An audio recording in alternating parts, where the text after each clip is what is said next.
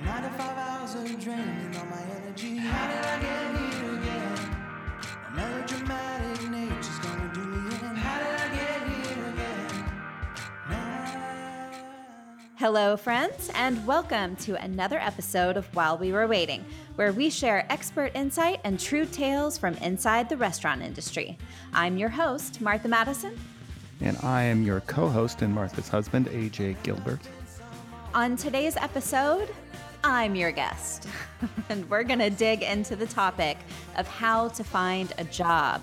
With so many talented hospitality professionals on the market, we thought it might be a good time for us to share some tips on how to land that dream job, some do's and don'ts of the job search. We also have a terrific story for you today about the relationships restaurant workers form with their regular guests.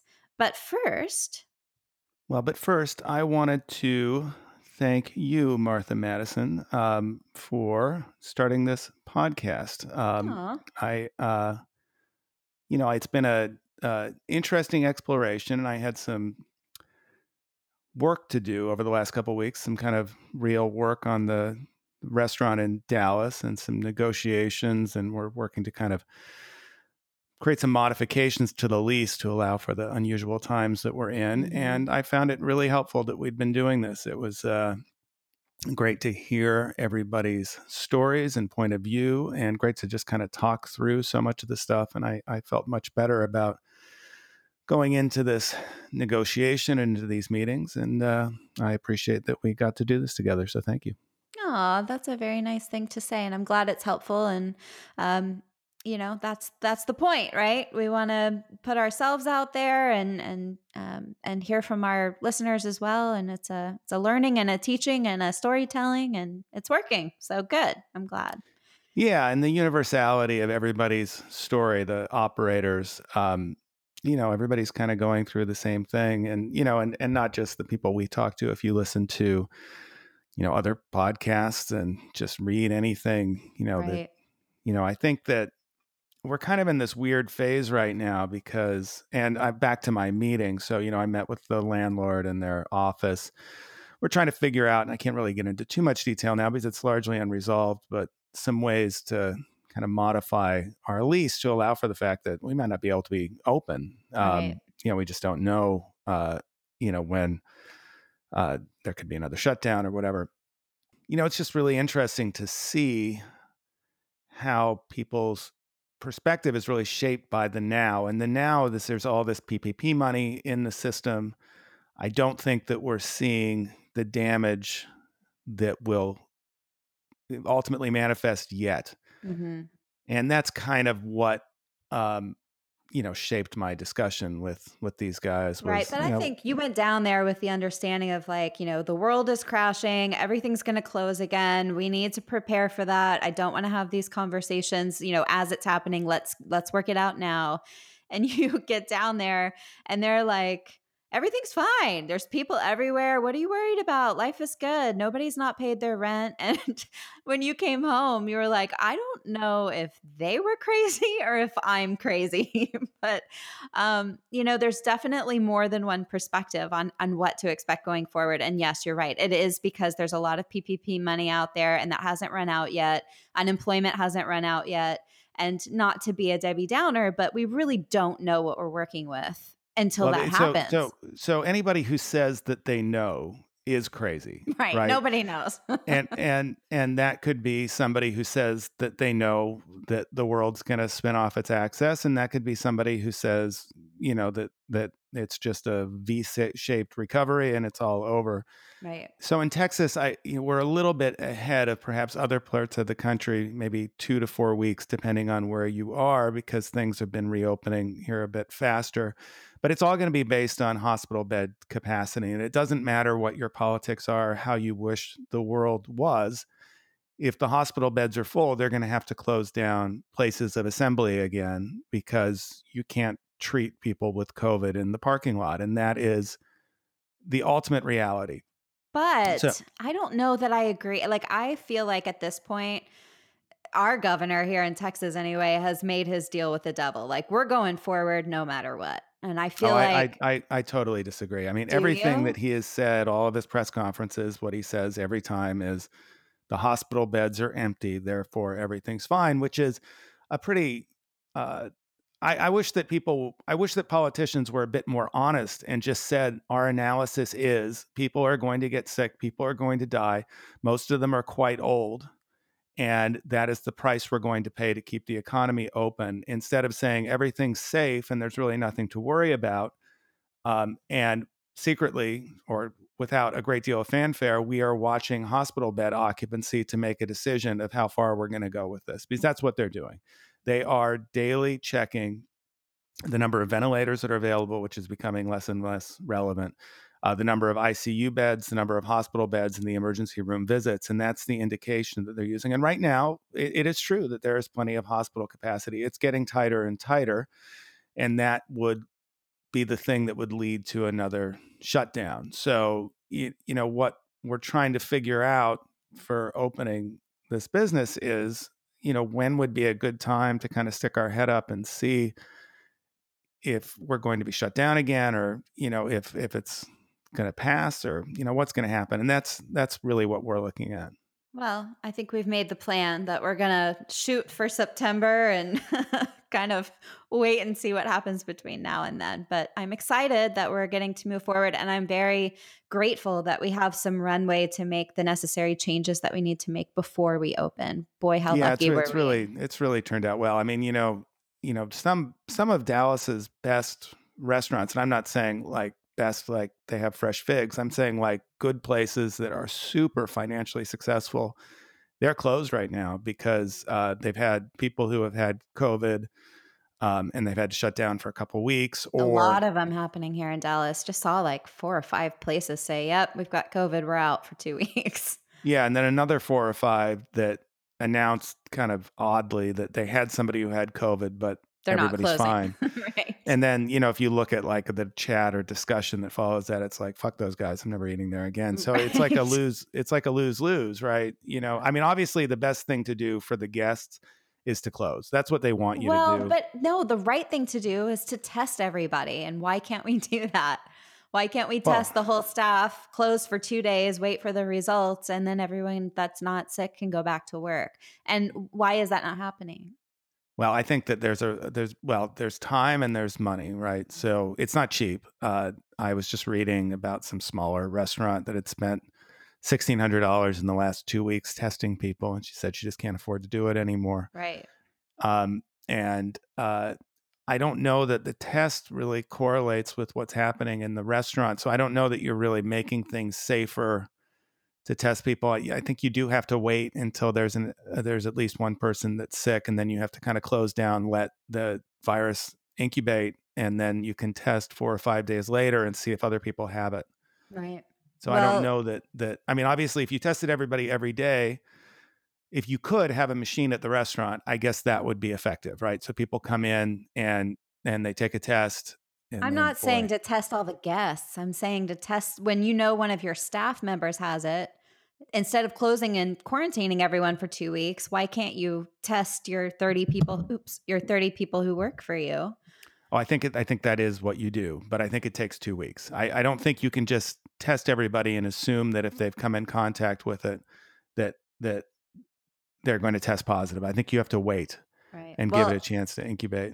In the world of soap operas, which is my other job, Bold and the Beautiful went back to production yesterday and already shut down after one day because they have to really build their new health services department or whatever they're calling it to do these testing, to do the tests with like the performers and the producers have to get tested a certain amount of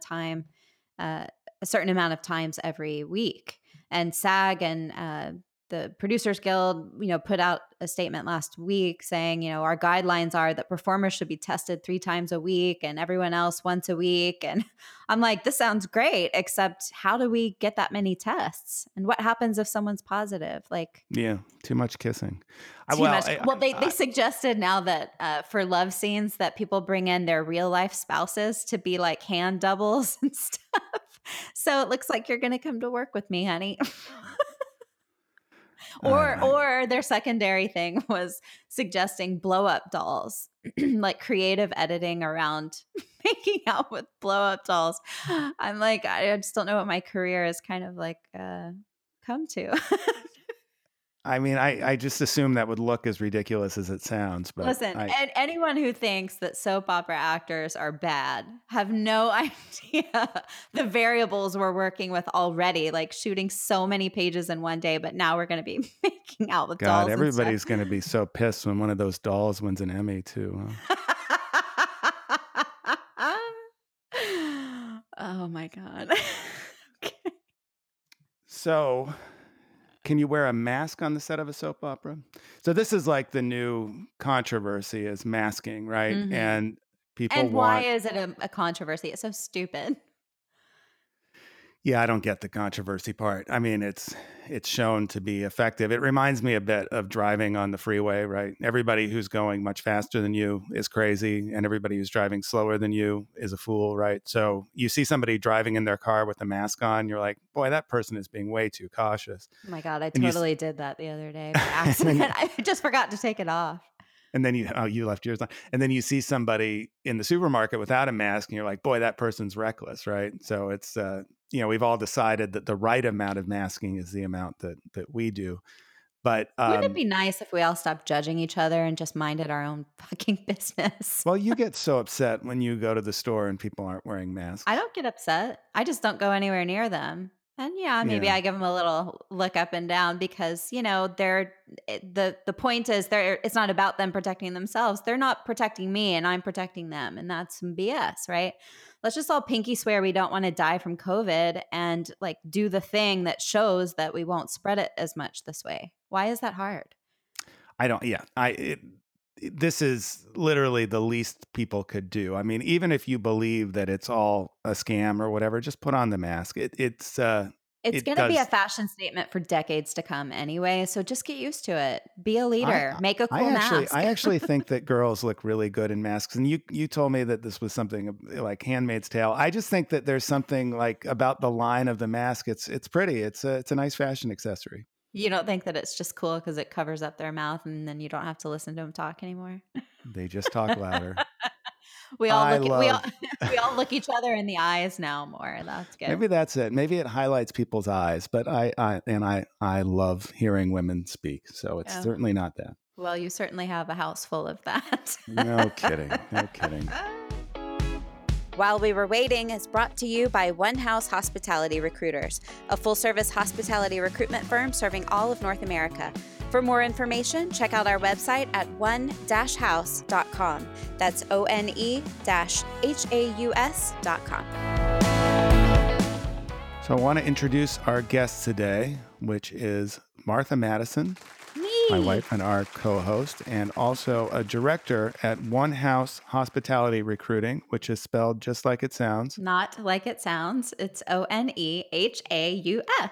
Oh, right.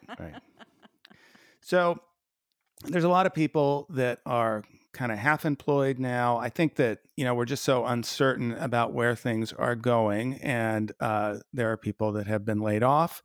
And there's obviously the potential for more layoffs, perhaps not, but I'd say Definitely, probably. 100%. I had a boss who used to say, if you don't have keys to the front door, your job is in jeopardy when the company makes cuts. And I think there's probably some truth to that. It's true. When people are making financial cuts, they're going to make them with the people who make the most money, usually. Right. And they also don't want to get up in the morning and open the restaurant. Right. They don't have to go make the donuts. Right. Right. So I thought, Martha is a recruiter, and I've had the opportunity to listen to this woman speak a great deal on the phone and interviewing people and talking about her work. And it's really changed the way that I see recruiting and how I would give advice to somebody who is looking for a job. Mm-hmm. And I thought we could try and share some of that. It's a big subject, and I think we'll just cut into a few things that might be helpful. But I think the first thing, Martha, for people that are just been laid off or are concerned that they're going to be, or perhaps are sitting home getting unemployment, which is going to end at some point in the future, how long should people give themselves to do a job search for a management chef position? Well, I think that if you know you're ready to go or you know you might go, you should start right now. That's Yeah, you I'm always shouldn't wait. surprised at how Right. long it can take, and I think that nobody should wait until they need to get to work, No, I right? think that you should imagine a scenario in which someone right this very second is offering you your dream job. Would you take it? If the answer is yes, you're ready to make that transition and you should reach out to your recruiters. Yes. What are a lot of the mistakes that people make when they go to a recruiter? When they're when they're working with a recruiter, what could they do to make your job easier to help them get placed and find a job? Well, the first thing I would say is answer the phone when you make an appointment with Oh, me. the appointment time, boy, you get so Oh, I frustrated. will never talk to those people again. Like, if you Yeah. cannot keep a phone call appointment with me, I mean, I understand we're all busy and stuff, but I'm here to help you. And I have a full calendar every day of phone calls with people who are competing for the job you want. So if you can't answer the phone without for that appointment, I don't, I'm moving on. I'm moving on to the next guy. Now, sometimes I will be fair and say some people will email and be like, there's been this emergency, or I'm so sorry, I got stuck in a meeting. If they're apologetic and can talk to me that day, I'll try and rearrange for that. But, You get a chance or two, but maybe it don't just miss the depends. appointment. Yeah. Yeah, it depends. And if I'm already on the fence, like I already see your resume as maybe not being the right fit, I'm just probably going to move on to the next guy. Yeah.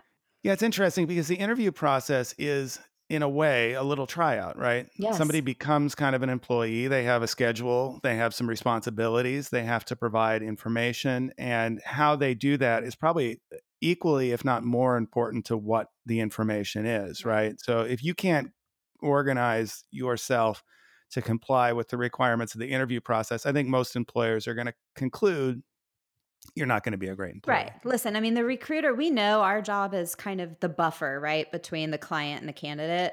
But I know from my perspective, even though I'm probably going to be more forgiving than the people who might employ you, I'm still watching everything you do and how you do it as a sign of how you're going to behave in that job.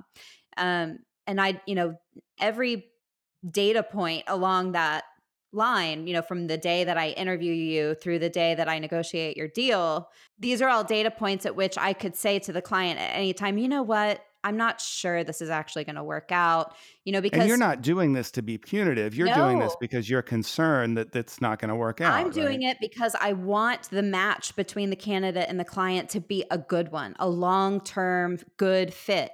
That's the best case scenario for all three of us in this equation, right? We want our candidates to be successful. And if any point along this interview process I feel like you might not be successful, I'm going to help my clients pivot to the person that is going to be successful. So, our goal is for you to be successful and to get the job, but also know that you're probably competing against an entire pool of people. So it's important to really present your best self the whole way through the process. So, this is, I'm honestly having a little bit of trouble putting this into a question, but there is, when people are running a restaurant, they are king of their kingdom, Mhm. whether they're the owner or the general manager or the chef. They're in their own world, and they might have a boss, but they probably have 20 or 30 people that are working for them. And this restaurant could be the best restaurant in the world, or it Mhm. could be the worst restaurant in Fresno. Mhm. It's still their world that they're the king of, right? Right. Do you find that it's hard for people to transition out of these leadership roles into, kind of subjugating themselves into the interview process? And Yes. I mean, we've done it. You and I have done it at different times in our, post restaurant career. And I think that it shows a lot about your ability to be humble in those situations. And, we have to remember at the end of the day that this is the hospitality industry. And in order to actually be hospitable, you have to embody a certain amount of humility.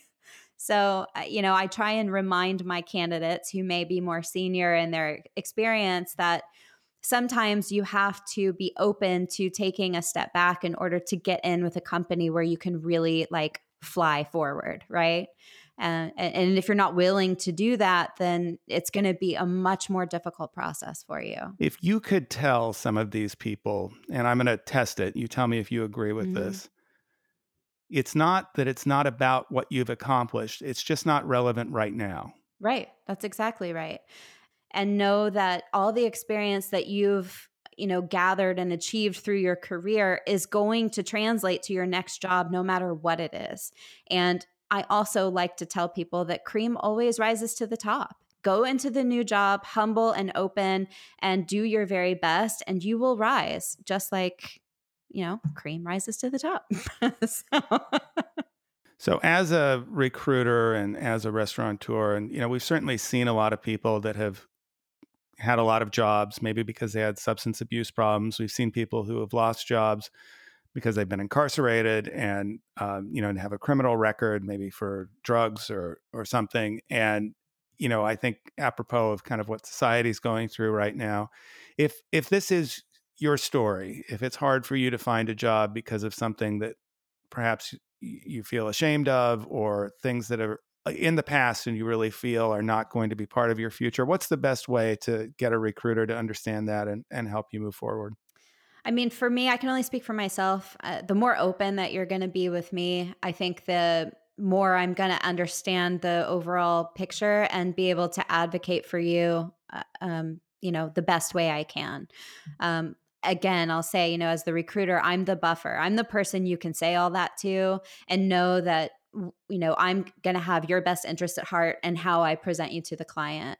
I do think it's important to recognize, especially now in this time that we're in, that a lot of people do have what we call gap years on their resume, where they may have had to take care of an elderly parent, or maybe they did get incarcerated for something. It's important to know the why behind that. And from where I sit, I can't always specifically ask you those questions. It's against the law. So the more open and forthright you are with me, the better I'm going to understand those things and be able to present you in a way that the clients are going to trust me and meet you. Right? Why are you such a better interviewer than I could get through 2 or 3 interviews. And to me, when I start an interview and I realize that this isn't going to work, and I probably realized that too soon in the process sometimes, I if there was like a teleporter, an ejector seat, and I could disappear, it's so hard to continue that. And I'm saying it out loud and I want to be better about it, but I can't do it. I can't interview 20 people a day. And you have these great conversations. You're enjoying the experience. Why is that? What am I doing wrong? I don't think you're doing anything wrong. I just think it's not for you. I think, I've always had a very genuine and deep love of humanism. I love learning about people. I love hearing everybody's story. I try to ask the specific questions I need to have, right off the bat, and then really just ask the one question, how did you get started in hospitality? Tell me your story. And people will tell you their story for the most part. And you also have to remember you're dealing with people who are in hospitality. They're used to, having conversations with people and they want to connect with people. If I feel during that 30 minutes I'm unable to connect with you, I feel like it challenges, my thought that maybe you should be in hospitality. So, I think I do connect with 95% of the people I talk to. And I think that's the underlying thing I'm looking for. All the other stuff is just, stuff we can package and wrap up and sell the right way. If you're someone who genuinely has a love and affection for people and really does want to create a sense of community around you, and you are positive and optimistic and these things that are so important in the restaurant, everything else is easy. I really think that if you find yourself with a recruiter who's really honest with you and can tell you, what's for you, what's not for you, what you should be applying for, that is going to be the best relationship. And it's somebody that's actually concerned about you finding a placement.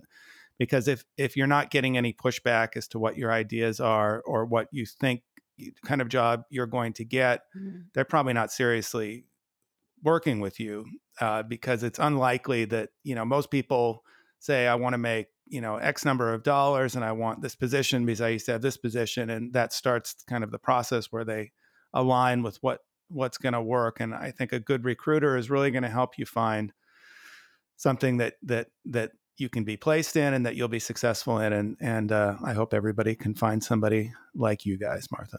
Oh, thanks, honey. And now it's story time. Today's story comes to you from my very best friend in the world, Megan Tall. Megan spent 16 years bartending at the Upper West Side neighborhood spot Bella Giardino while she pursued a career as an actress and a singer.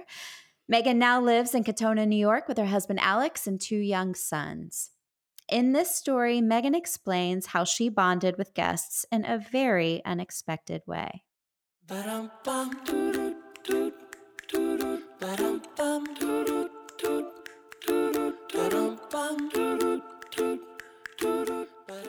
The restaurant that I worked at for 16 years in Manhattan on 71st Street is now called Polpette 71, but will always and forevermore be Bella Giardino to me, which in Italian sort of loosely means beautiful garden, but that was kind of our theme. Everything we did there was not exactly as it should be, but it all worked out really beautifully.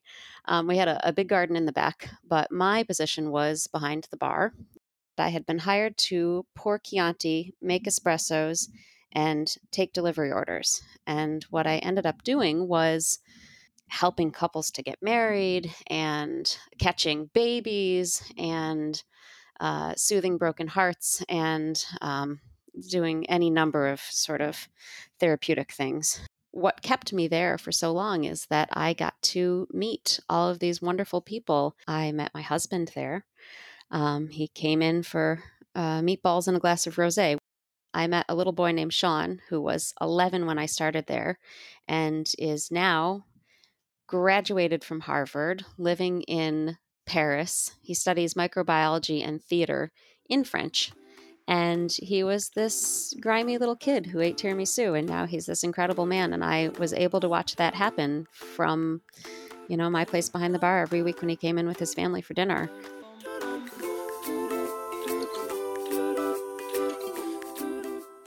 As one part of my job, I was responsible for answering the restaurant phone, and taking delivery orders. People ordered all the time, and people sometimes ordered the same thing. Sometimes they ordered 4 times a week, and sometimes they ordered for years on end. So I actually got to develop relationships with these people, some of which were not so favorable.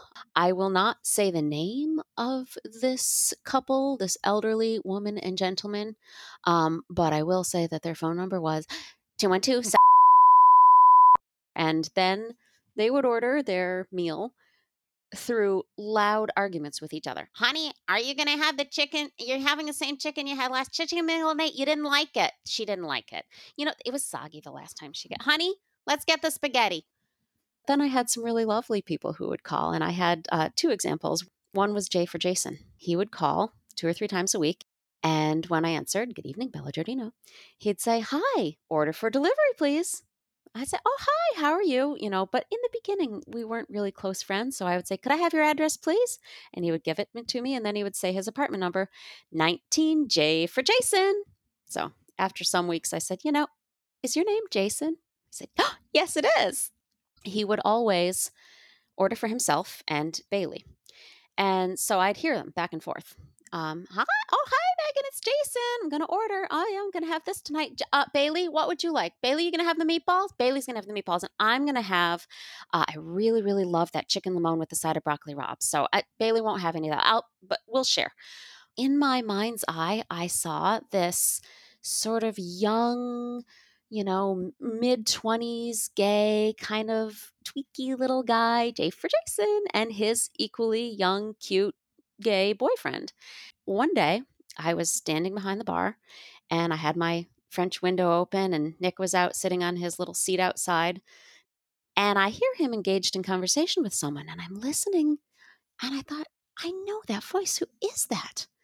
And I turned around, and there was this man, and he was 55 and very professional looking, suit and tie, little overweight. And he had with him this absolutely gorgeous golden retriever. And he was taking him out for a walk and had stopped to say hi to Nick. And they were chatting, and I looked up and I said, excuse me, do I know you? And he looked and he said, Megan? I said, yeah. He goes, it's me, Jason. Say hi to Bailey, the golden retriever. I learned that J for Jason and his boyfriend were actually, middle-aged guy and his golden retriever.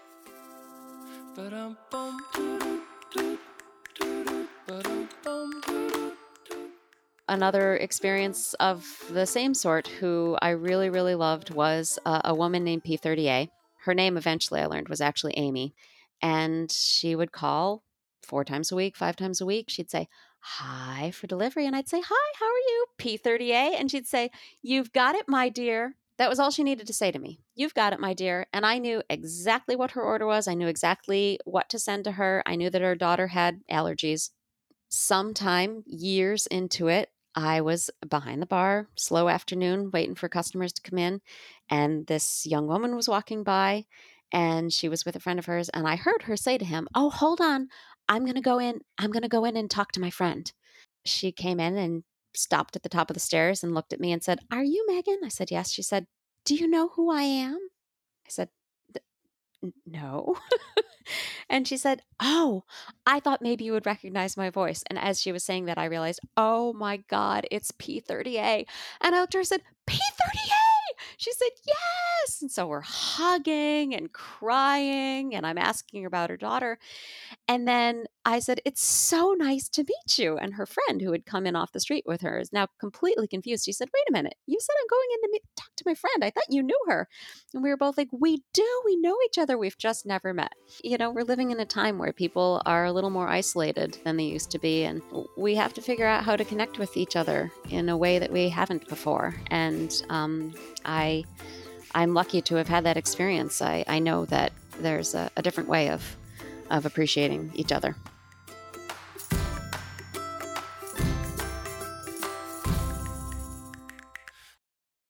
How did I get here again?